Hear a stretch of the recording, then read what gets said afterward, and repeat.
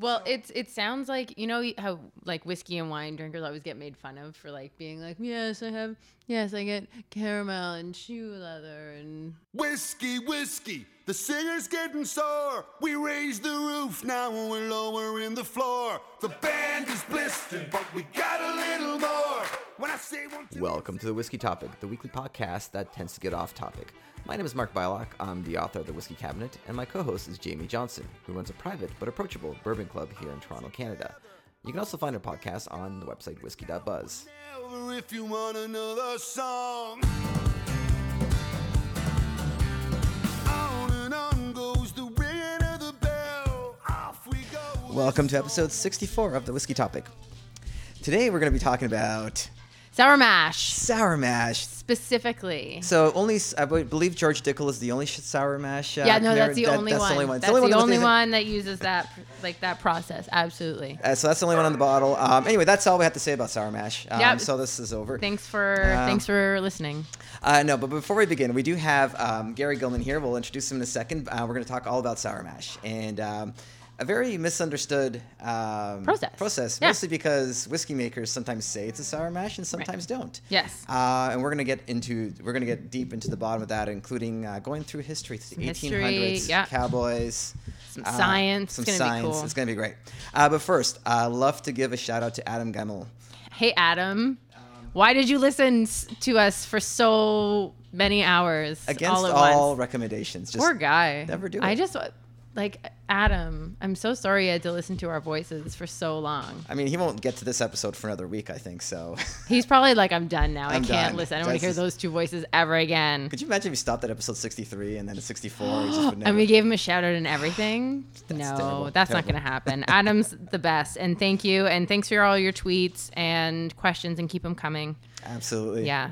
And Straight Muddled also sent us a nice photo of him drinking whiskey and listening to the podcast. Nice. So love hearing that. Yes, thank you. And as always, we're doing an in-person interview. In person, so the dogs are excited are because gonna they be- love me. They pitter-patter. They do pitter pat when there's people in the house, they get really excited, which is fun.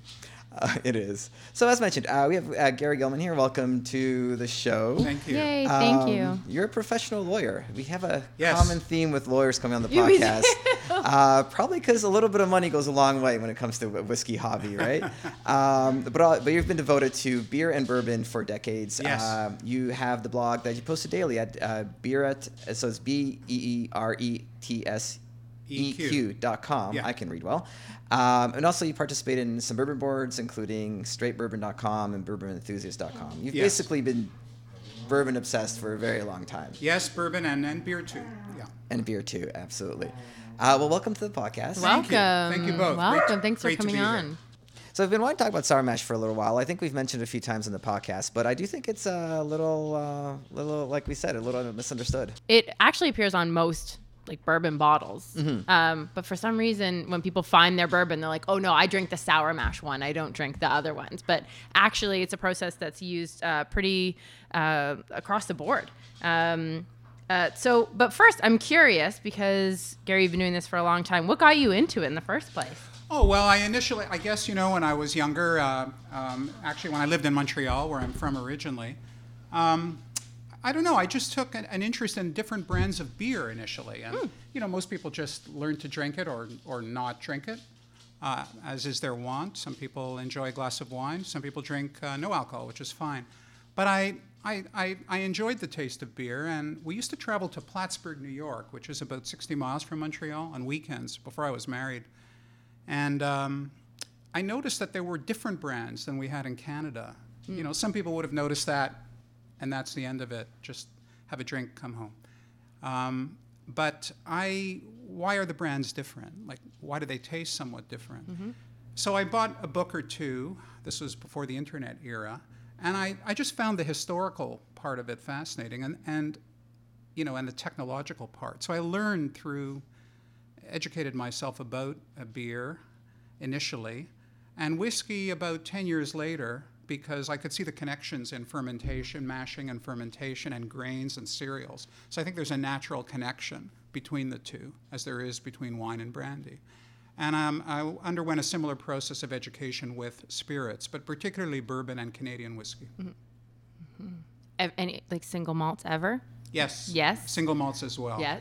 Yes, until they became so costly. I know. Well, it's funny. Some people, gravitate like towards Yeah. one or the other, and we do have a lot of guests from the U.S. on here, and they're big bourbon drinkers, and they're just not interested in single malt. So, yeah. No, I am very much, and of course, Irish whiskey. And the reason is that all these drinks are related. They're really just all members of the same family. And there's, some people say, I don't like Scotch whiskey or malt whiskey. I love bourbon. I love, Japanese whiskey. I can't drink Canadian. To me, you can't look at it that way because they're all connected historically and technically. So, to me, it's all one, and they're all interesting. Mm-hmm. All right, for sure. Yeah. So you and you've done a fair bit of research on the sour mash process, and it led you back down a long historical route. Tell us how, where did it start? Well, when I first went to Kentucky in 2002 was my first trip, and toured many distilleries, and was active in straightbourbon.com from that period, from that year until today. Of course, I learned about sour mash, as anybody does who quickly learns about bourbon. And I learned, the current meaning of it. It's not necessarily, I think, a simple concept to get, but it's actually way more complicated than I felt, I understood until recently. The explanation, if I can just try to state it briefly, of what it means today is that the part of the still that has the spent beer, as it's called, right, from which the alcohol has been vaporized, it's water and actually a little bit of alcohol, some starches, and lactic acid. So it is sour. At some point in whiskey history, they realized they could use that to mash grains for the next batch, so to speak. Instead of using water, which is the thing you would normally moisten the ground grain with, right, to make a whiskey mash, they would use spent beer, as it's called, or spent beer and water, which is what they do today. They mix them. And the reason for that is that that spent beer is naturally acidic, so it makes for an acidic mash, and the acid in the mash helps to ensure a better fermentation. It allows the yeast to, when it's later added, to work in a more predictable and correct manner, and it keeps out wild bacteria and bad yeast. That's why you acidify a whiskey mash with backset or spent beer. There's many terms for it.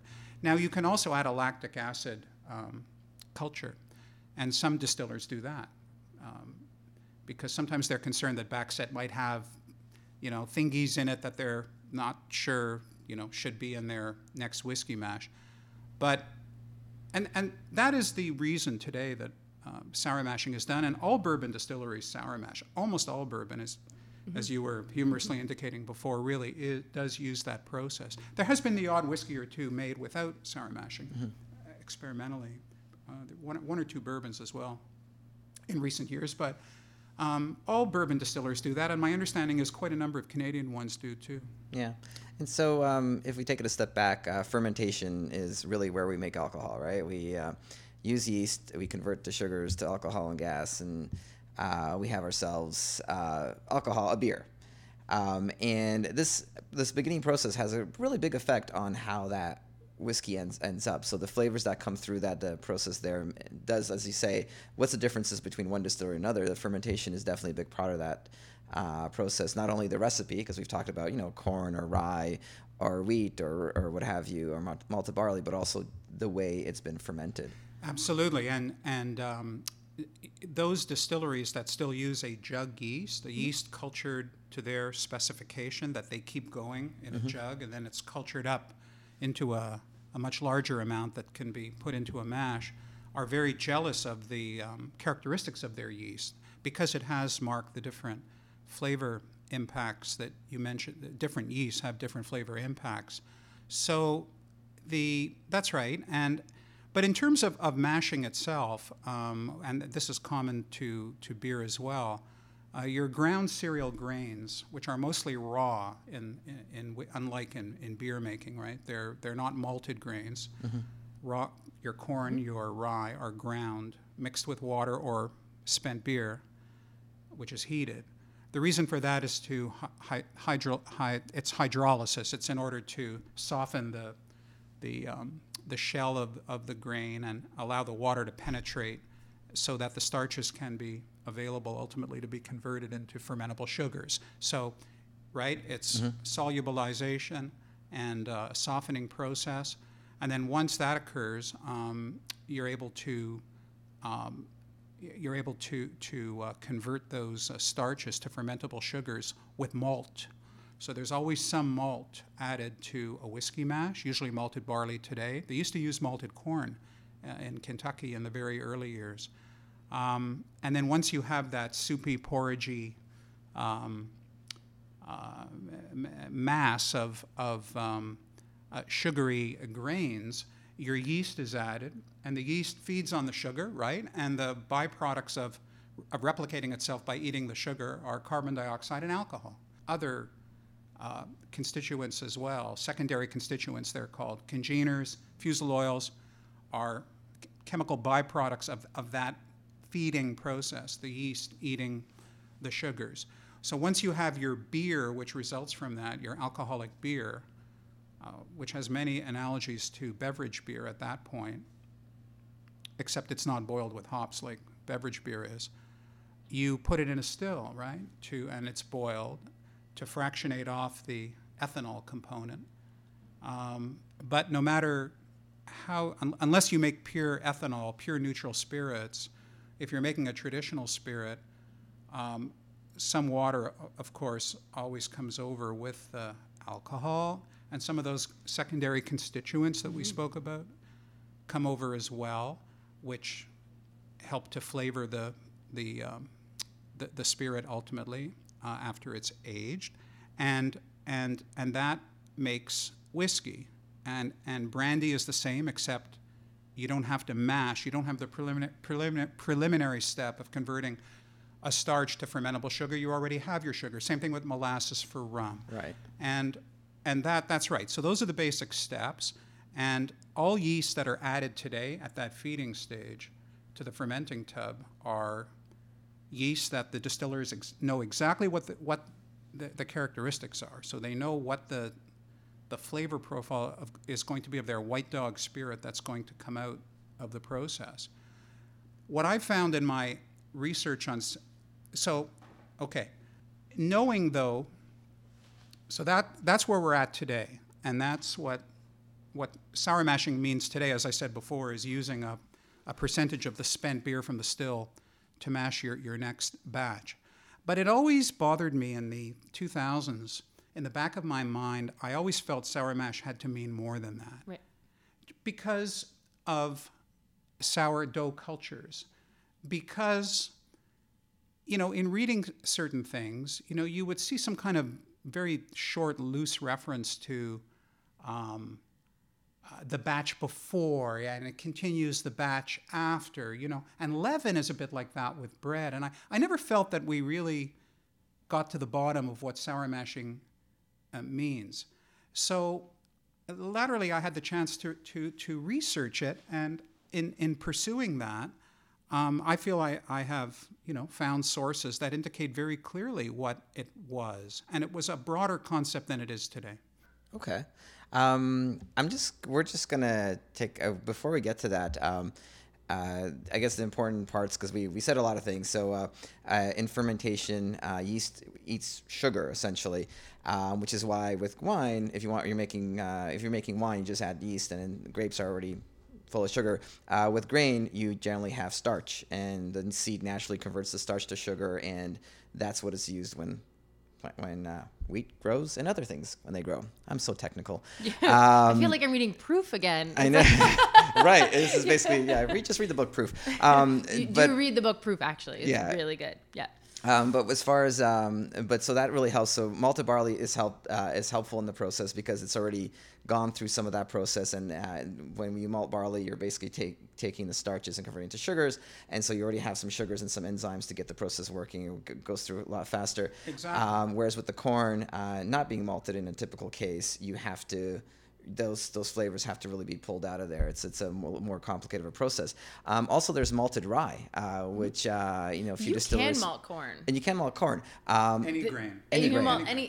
But it's and I remember. Sorry for interrupting, but I remember I read the piece in the article where you said they stopped doing it because the flavor was so unpleasant. Right. Malting corn. But malted rye actually has a pretty cool flavor. I've had a couple of different malted rye components, and it's a more interesting flavor. So you get different flavors from these products. And in Canadian whiskey, we typically malt, ferment, and distill rye individually, and that gives you a whole other flavor. So I'm just kind of raising this as an example of how all these different parts of the process affect the flavor of the final whiskey. Yeah.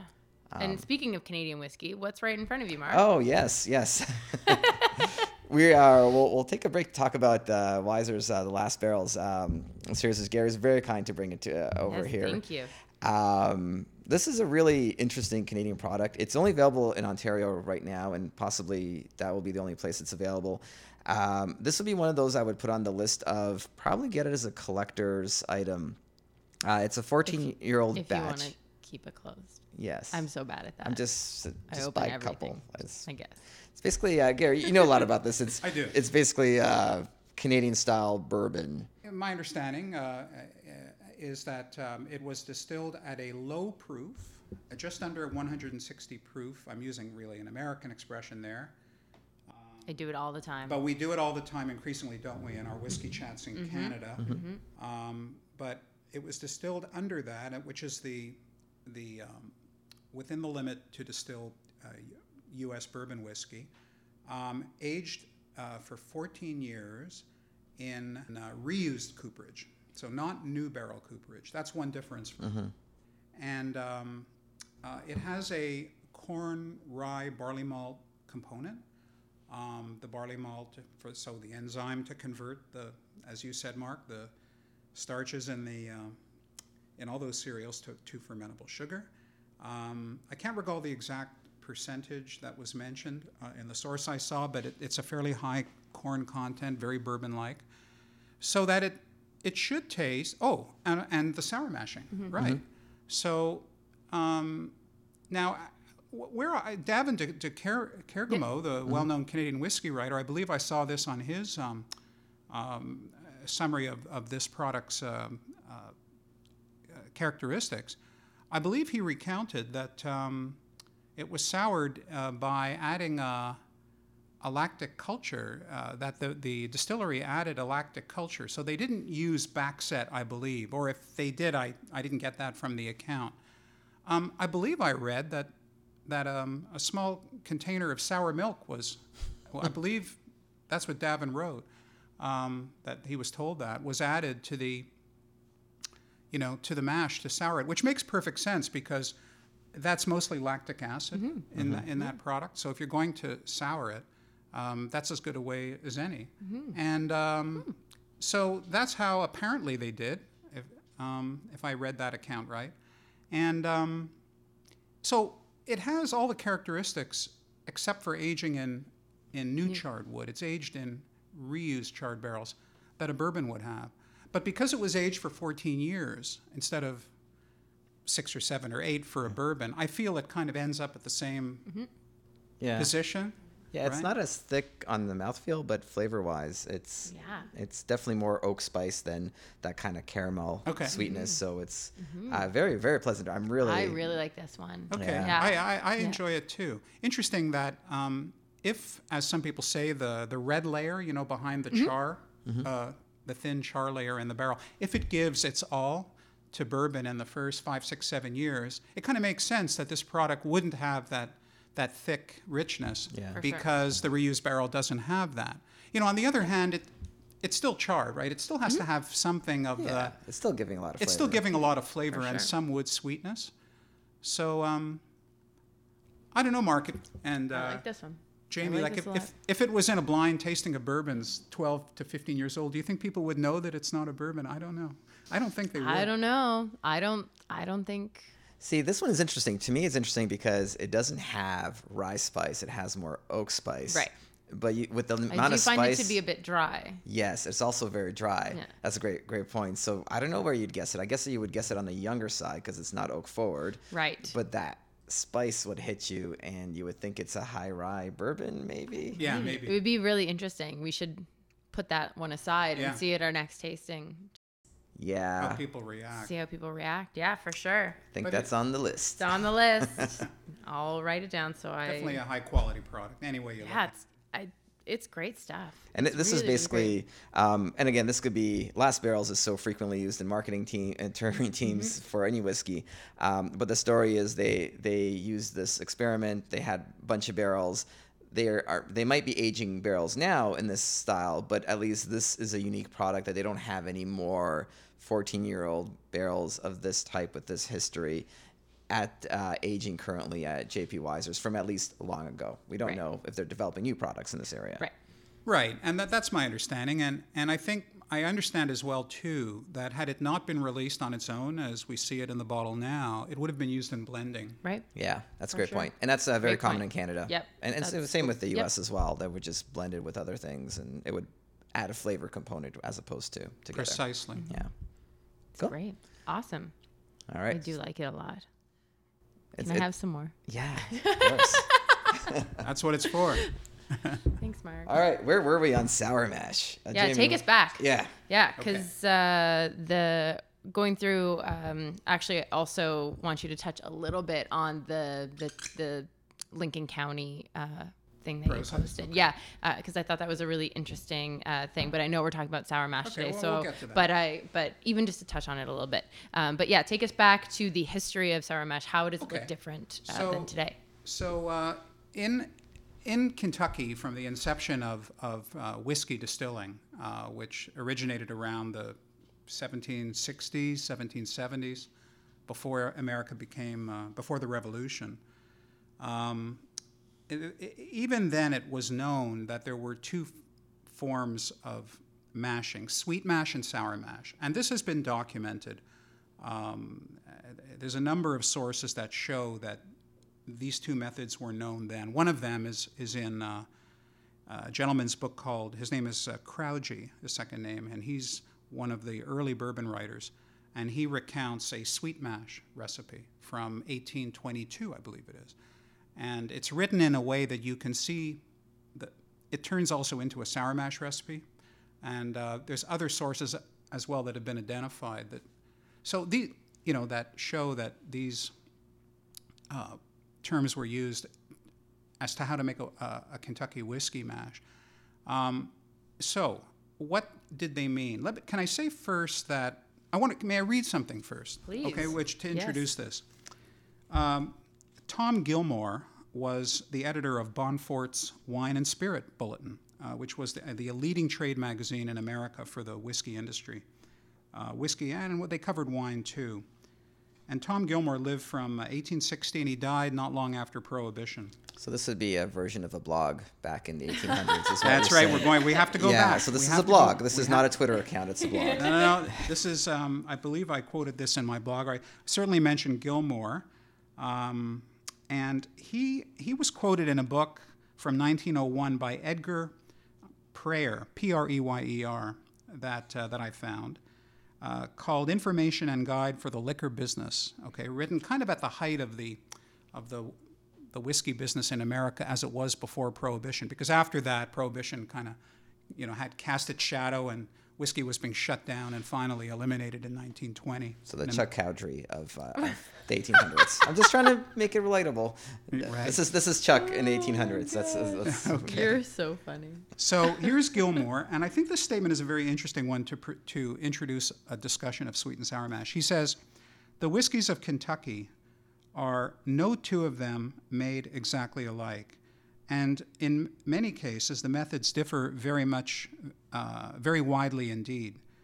In consequence, there is a great individuality of flavor, and a great opportunity for connoisseurs to exhibit their powers of discernment. Hey. Okay. That sounds fancy. Well, So- it sounds like, you know how like whiskey and wine drinkers always get made fun of for like being like, yes, I get caramel and shoe leather and tar and I like this voice, Jamie. This is a yeah, good that's voice. my fancy voice. But it seems as though Yeah, like we're actually right. one of our own, so to speak, a fellow whiskey fan, was speaking in elevated terms in pre-Prohibition America, you know, with all the forces of Prohibition kind of looming, you know, and they finally won for a while anyway, the debate. But the point being that there was sweet mash and there was sour mash, but there were also subdivisions, you know, and when he was writing, there were 400 operating distilleries in Kentucky alone.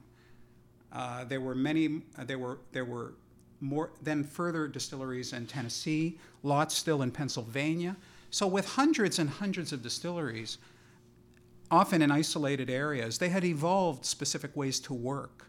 So I don't think anybody can say there was only one sour mash or there was only one sweet mash, but we can identify the main characteristics of each. So originally, sweet mash meant using water to mash, right? To macerate. The heated water was added to the ground grains in the mash tub, not spent beer from the still. Right. That's what sweet mash, as far as I've been able to determine, originally meant. Sour mash meant using spent beer, heated spent beer from the still. Often it was still hot after the boil in the pot still, which they originally used pot stills, not column stills, right? So they would just transfer the heated spent beer in the base of the spirit still to the mash tub for the next mashing. So that's what it meant. But just would Yeah. sweet mash mean that it was a sweeter outcome, or like why would they call it sweet? It meant that the solution of water and grains was less acidic. Gotcha. Not necessarily sweet. The pH was higher. Gotcha. Okay. Not necessarily sugar sweet, although once it got converted into cereal sugars, you know, from the diastase in the malt, it would be sweeter. But it really what it meant was sour mash was, from its lactic acid, was sour. And anybody that has dipped their finger into a mash tub, the last one time I did was at Maker's Mark, and it was noticeably tart, you know, to the tongue. Maybe you guys have done the same thing. So, Oh yeah. a question of relative, you know, acidity. However, everybody worked out the way. Initially, it was farm distilling, and then small enterprises, and then larger enterprises, larger distilleries. Everybody worked out their specific way to mash. So some people started with a sweet mash, because if you're starting distilling at the beginning of a season, you don't have any back set, unless there's a friendly distiller down the road, but often there wasn't, right? So you would use water to start, and then once you were able to mash and ferment, and then distill alcohol from that, you had yeast in the fermenting tubs. Once enough of it was, you did that 2 or 3 times, you had enough yeast to, to use for the next fermentation.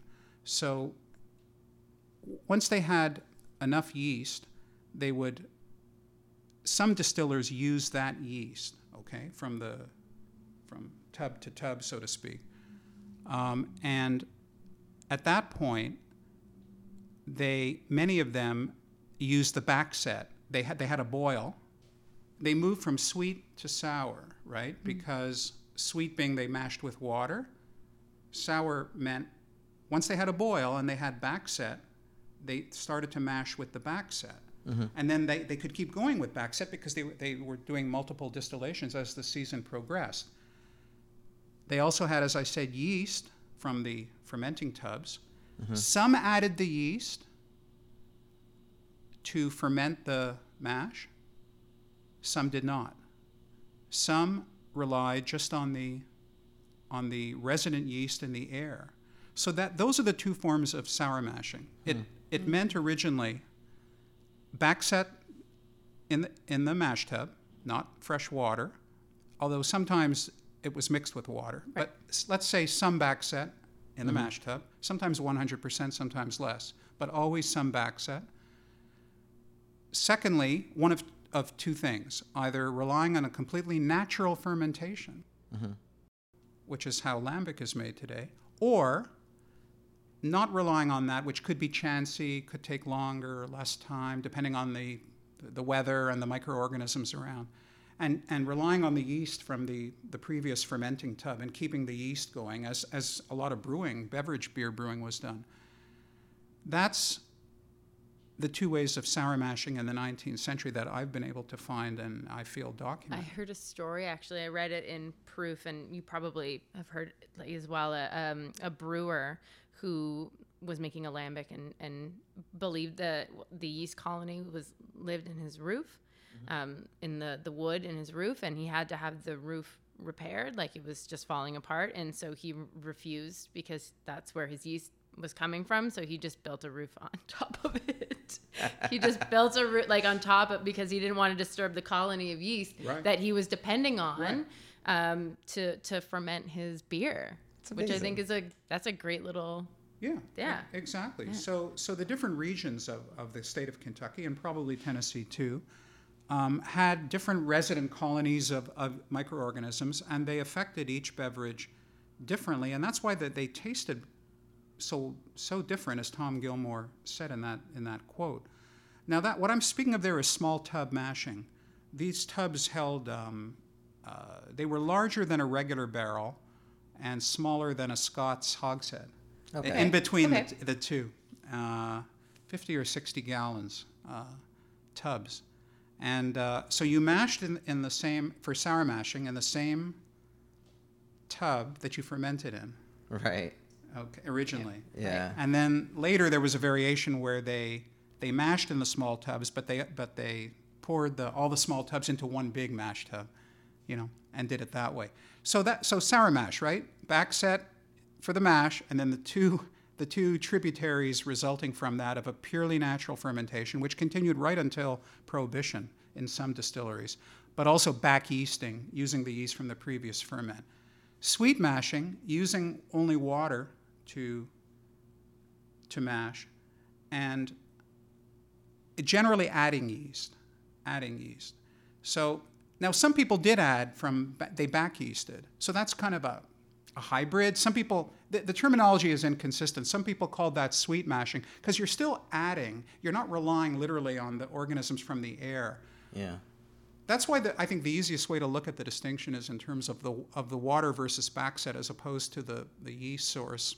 But anyway, so sweet mashing was water to mash always and to ferment, and adding yeast. And that yeast could be either from the previous fermenter, or later in the 1800s, the yeast makers and the distilleries would culture up their own yeast, from a special mash that was different from the mash used to make whiskey. And yeast making was an art. Chuck Cowdery has written a lot about that, of whiskey makers in the old days. And they would use hops as well to help isolate a yeast. But that's before isolating single-cell yeast in laboratories. That came after Pasteur and Hansen at the end of the 1800s. So by the end of the 1800s, 1905, they were able to, you didn't have to do that and let it sit under a fruit tree and culture it up and, wait till you got the right characteristic yeast. You didn't have to do that. You would rely on isolating really the best part of that in a lab, and then keeping that in a jug. Okay, but either form is still it's external to the fermenter yeast, right? Okay. You're not scooping. Yeah. You're adding yeast that you've developed yourself. Yeah. In a couple of ways, as I've said, and that's sweet mashing, generally with water, and sour mashing was the other process. You said, and this is actually great because we were at the Maker's Mark Distillery, and they said, they add hops to the yeast. They have a jug, and we weren't really sure why. So it's for isolating particular. We also drank that yeast. We did. Oh, we happily drank this yeast. What did it taste like? Yeah, it's a great question. I can't remember. Kentucky trips are like that. Bready. It was. I mean, it was right after we got this still off the spirit, so everything's a little. It was early in the morning, and no, it was pretty bready. It wasn't a very memorable yeasty. flavor. I think it was just like exactly what you think. Like I make bread at home, and so like that is such a and for me that like yeasty smell is. So like anytime I go to a distillery, it is I love the smell of a rick house. It's intoxicating, but for me that yeasty smell of the mash is it's just like incredibly powerful. So yeah, and reading again, like I always, because I feel like we're right into the science, going back to proof, which I'm still not the whole way through because it's taking me like line by line to get through it. Great book. But like talking about breeding yeast and how, it's literally like breeding out unwanted things and making sure that it, does exactly what you want it to do in exactly the right way. It's kind of a really nerdy, wonderful thing to look at. It really is. And on the point of hops, and I don't regard myself, necessarily as an expert on yeast, understanding the history of yeast making itself. But from what I've read, the resins in hops, I guess the alpha acids and the other components of hops, had some ability to protect the yeast that was selected, that was felt to have the characteristics they wanted for fermentation, to keep it pure and away from the influence of bad yeasts and bacteria. It killed the ones they didn't want and protected, that as best as I can glean, that's why hops were used in different ways when they were culturing up a yeast. But the point being, those yeasts were fashioned to be added to a mash as opposed to falling into it from the air or resident in the wood, right? Vessels. When you relied on a purely natural fermentation, as the lambic makers know, it's to some degree uncertain and controllable only within certain kind of wide parameters. You may not get a highly alcoholic wort, a wort. You may get a weaker one. And when E.H. Taylor Jr., one of the leading figures in the American bourbon industry in the 1800s, when he spoke to Congress and in publications about his way to sour mash, he knew that relying on a wild fermentation would result in a low yield. It would produce a distiller's beer that had less alcohol than if you added a yeast of known characteristics so you could predict what the alcohol content would be. And if my calculations are correct, and I wrote about this in one of my posts, in one of Taylor's speeches, I believe I calculated correctly that his beer came out to about 4.5% ABV. Most distillers' beers today, my understanding is, are 8, 10. To 12. Yeah. Is that right? 8 to 12? 8 to 12. So you can see he got a much lower yield. Part of that, too, was they were mashing in small tubs, initially by hand. So the grains, there were lumps in the grains. Not all the starch got converted to sugar. That was part of it as well. Right. Wasn't as efficient. It was very inefficient, but he felt that the low alcohol yield was a good thing because it left a high amount of... he felt that if you... It's funny, but today it seems odd to read it, but the yeast that we are so careful to isolate and, its best characteristics and keep it going in a lab, in a jug and in a donut ultimately, and they regarded that as artificial yeast. They used to use terms like artificial, and forcing a fermentation. So he felt that if you do that and get a much higher alcohol yield, you're producing less desirable byproducts of fermentation, secondary constituents, that he felt, fusel oils and others that he felt gave a less advantageous flavor than if you just let nature take its course. And he also felt that the relatively high level of unfermented sugars that were left in his distiller's beer somehow improve the flavor of the distillate, even though they don't vaporize. The sugars stay; they're solids, right? Yeah. So they don't. But now this is like late 1800s theory, before modern science really fully understood yeast, and I can't say whether he was right or wrong, but there was definitely a feeling in the industry at that time that this small tub, natural fermentation, or in some cases with back yeasting, that was an accepted way to use small tub mashing as well. This was spoken of as the hallowed, old-fashioned, ancestral drink of Kentucky, the original bourbon that had, the only, apart from the lower yields and the extra cost associated with that, the only other issue they identified with this is that they felt it needed longer to age. Longer to age. Okay. So they made a distinction between quicker maturing whiskeys and whiskeys that needed long aging. And sour mash made the most traditional way, needed the longest aging. But long to them was 8 years, 7 years, Right. versus 4 or 5. Would they still distill up to like 160 proof, or like what was their distillation? Well under. Well under. Well under. But then all distillers did mark at that time. Yeah. They would distill out to maybe 105, Okay. 100. Very, very low distillation, much lower than today. I mean, from an economical point of view, you're taking longer to ferment. You've got less alcohol in your original fermentation. Your distilling is more troubled, so now you're yielding less alcohol, and that's a big difference because you're getting more of the original flavor from the grain. You will get a more grain-forward bourbon.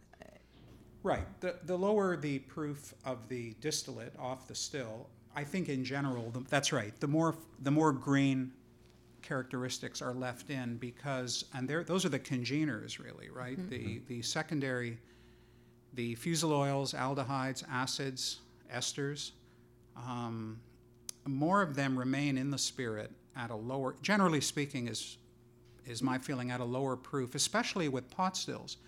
So So the small tub natural fermentation or back yeasting method originally relied on twin pot stills, just like in Scotland today, a wash and a spirit still. That's what they were using. And those stills at young ages tend to produce very, wouldn't you agree in your experience, very vigorous spirits. I mean, nobody would drink generally a malt whiskey today at 4 or 5 years old. Right. Maybe some people do, but. Yeah, Yeah, it makes I know. sense. More flavor in the. Well, they're very feisty drinks. They Yeah. have they're great once they're aged long enough. So with the replacement of the pot stills in Kentucky by more advanced stills, ultimately the tall column still we're all familiar with here, you were able to get a cleaner spirit, and I think that was part of the idea of a faster maturing whiskey, right? Because the distilling out proof was higher. So I think if you distill out at 150 proof, 145 versus 100, it may well be that you have a cleaner spirit, and therefore it doesn't need as long to reach.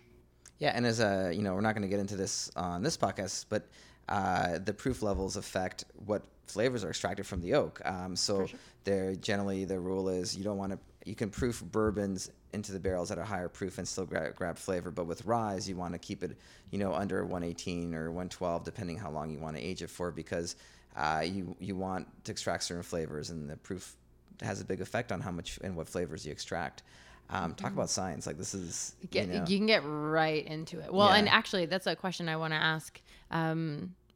So in looking back in sort of historical documents and doing all the work that you have, was there anything that you stumbled upon that just blew your mind, that totally changed sort of perspective that you had already and just sort of flipped it on its side? Yes, I would say so. And I would say that the discovery, that the locating of texts from the 1800s, which I mentioned on what they are, I've linked them on my blog, that indicated that a whiskey mash was made with no yeast added at all, not even from the previous, scooping it from the top yeast layer of the previous fermenting tub. That was a big surprise to me.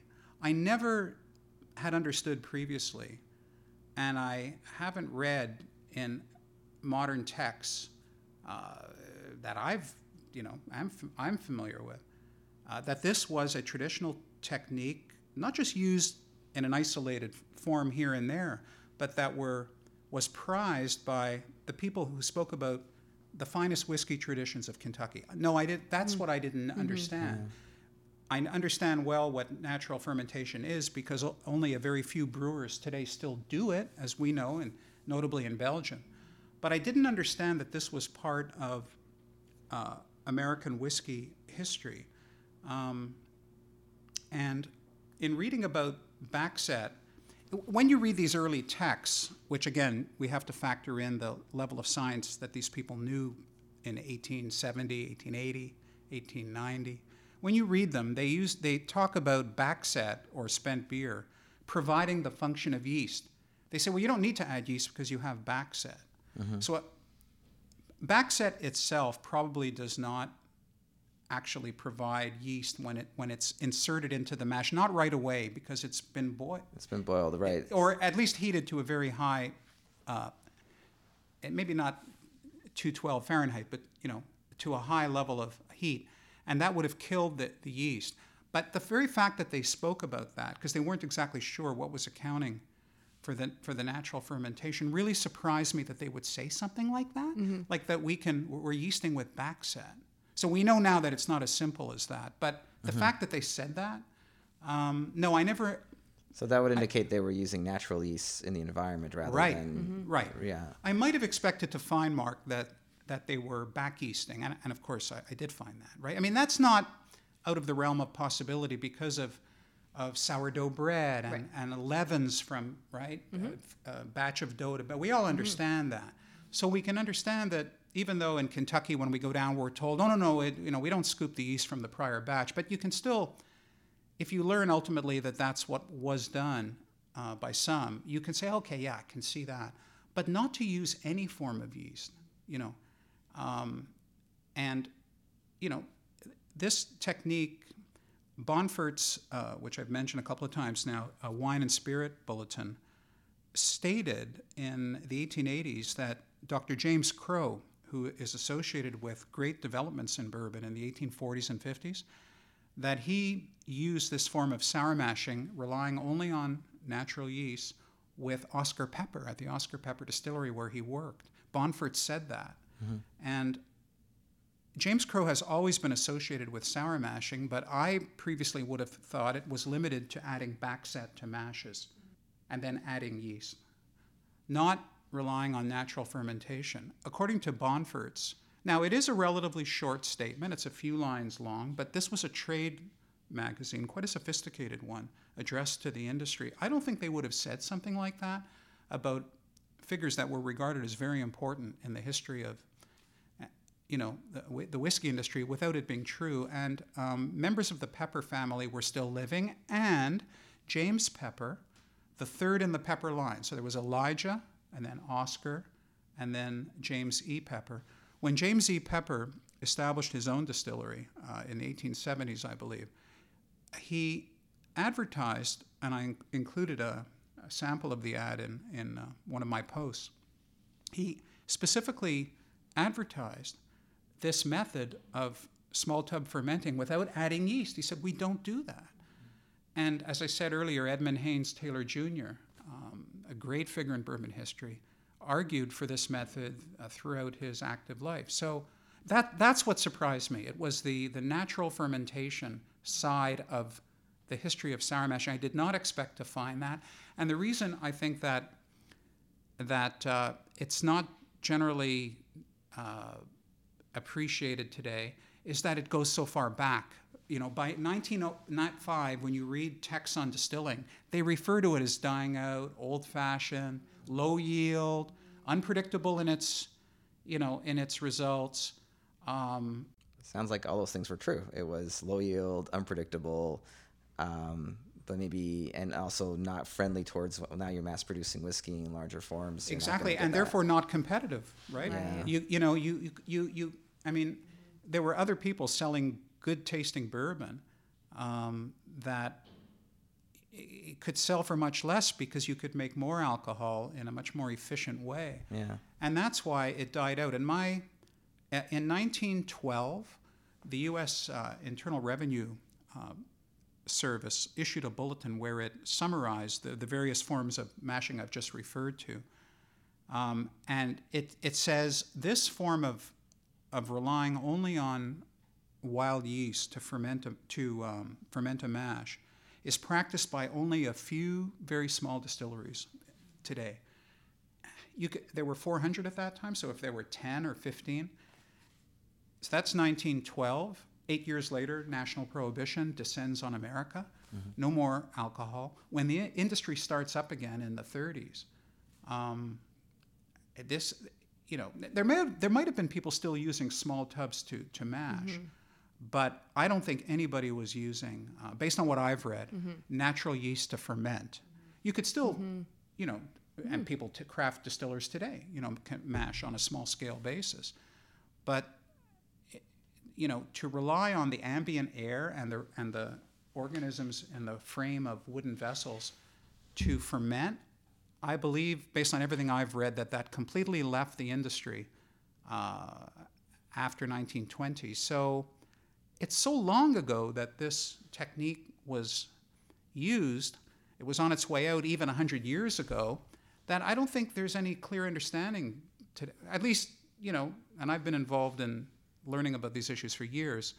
I didn't understand it until I read these sources, and I find it fascinating. And I also think it would be very interesting today if a distiller, craft or large distiller, would try to make whiskey in this fashion. Mm-hmm. I think it would be really interesting if somebody tried this. Off the top of my head, if I'm not wrong, E.H. Taylor, the brand, did put out a sweet mash bourbon. Or years and years sour ago. Mash. Yeah? Oh, maybe, yes, I think you're right. They might have put a sweet mash, and I feel like I've tried it. Right. Are you going to confirm this for me, Bylaw? I think you're right. They did have a Taylor's... sour... They had the special sour mash. They had a special sour mash? Which was the more traditional mash. They had a sour mash. That what they did was they let the mash sit long enough to acidify on its own. That's how they acidified it, Mark. They didn't add backset. I'm sorry, they didn't. Yeah, they called it the old-fashioned sour mash. Old-fashioned sour mash, right? And that was one of release where it was the more traditional use of the mash. Right. So there was a sweet mash, but I believe there was a sour mash. Sorry, there was the sour mash you just mentioned. Yeah. Mm-hmm. And either they or another distiller did a sweet mash too, which would have meant no backset in the mash, right? Because today in Kentucky, sour mashing means using backset in the mash, and maybe in the fermenter sometimes as well. That's what it means today. So if somebody makes a sweet mash whiskey today, they're using only water to mash. And I believe a bourbon was released. Was it Woodford or... without checking. Woodford Reserve Masters Collection. They came out with a sweet mash. Okay, there you go. Yes. Yeah, and in terms of when I've tried these products, I can never tell that they're made in one fashion or another. Right. I don't think the relative level of acidity really affects the flavor. Mm-hmm. I don't, because I've heard that cognac cognac brandies are distilled from rather sourish wines. Right. In fact, they're better than sweet flabby wines. Right. But nobody would call even young cognac sour tasting, right? So I don't think the acidity level alone affects the final flavor. However, backset may affect flavor. Right. Right? Yeah. Backset itself, just that whatever flavors are in there from the previous boil. Mm-hmm. So that may be one reason too today why the Kentucky bourbon, because mm-hmm. they like the flavor addition, not just the acidity part, because they could do the acidity part by adding a lactic acid culture. Whenever I hear sour mash and the creation of it, I just wonder how many wives back in the day were telling their distiller husbands, listen, this is how I make sourdough bread. Like, you should probably try Right. it. I mean, like in sourdough, like sourdough starters were like part of dowries back in the day, like because they were so important. So like, you know, it sort of just all fits together in this sort of cultural, scientific, and sort of like really fascinating way. So no, it's a like great chat to have. Okay, great. Yeah. And I think the connection you just referred to actually absolutely must have existed. And people were adapting techniques that, you know, from bread making and from other arts that they were concerned with. But there were many variations too. For sure. You know, and you could also go from sour mash to sweet, starting up distilling. For You sure. know, I mean, you can see it's just a question of building blocks and what suited each person and or their level of, I don't know, you know, technological knowledge and whatever they felt worked. Yeah. No, it's You know, Gary, before we end the podcast, I think this would be on theme. Pour you a little bit of whiskey made in the 60s. Is that something you're interested in? You have some? I do. He Oh, does. I would love to try. He does. That's very Yes, kind of you, let's Mark. do Thank it. you. Let's do it. Wonderful. Yay. That's great. Get the dusties out, Mark. Oh, that's very exciting. Get the dusties That's out. another part Actually, of history, isn't I was it? going to say that's a good question, actually. So for someone with such a keen interest in whiskey history, are you into dusties? Are you collecting dusties? It's not so easy here in Ontario, but Right. Yeah. Well, through my involvement in straight bourbon, when I used to go down to Kentucky, thank you very much, Mark. So what are you pouring then? So what we have here is color. this is Canadian whiskey one of the Gorham's whiskeys that they released in 1967. It was distilled in 1952, and this is part of their centennial 100th anniversary. They called this the Rare Old Whiskey, Canadian rare Centennial. old whiskey. Yeah, so this is a very interesting find. It's a 15-year-old. I'll show you the bottle there. Wow, that's impressive. It's a very dark colored whiskey too. I mean, It is. it's also been aged for a while, but it's definitely dark colored. Yeah, for sure. 15 years old, 67. So this, the distillate in it would have dated back from the early 50s. Yeah, right? 1952, I believe, was the date it was distilled, or at least thereabout. No, for sure. 52 is on the stamp, which I believe that at that time the system meant that. Yeah, those little ribbons you get over the top of the bottle, Yes. they used to be a way for, especially in Canadian whiskey, for tax collection, or like this is an official whiskey, they'd stamp it with the official dates.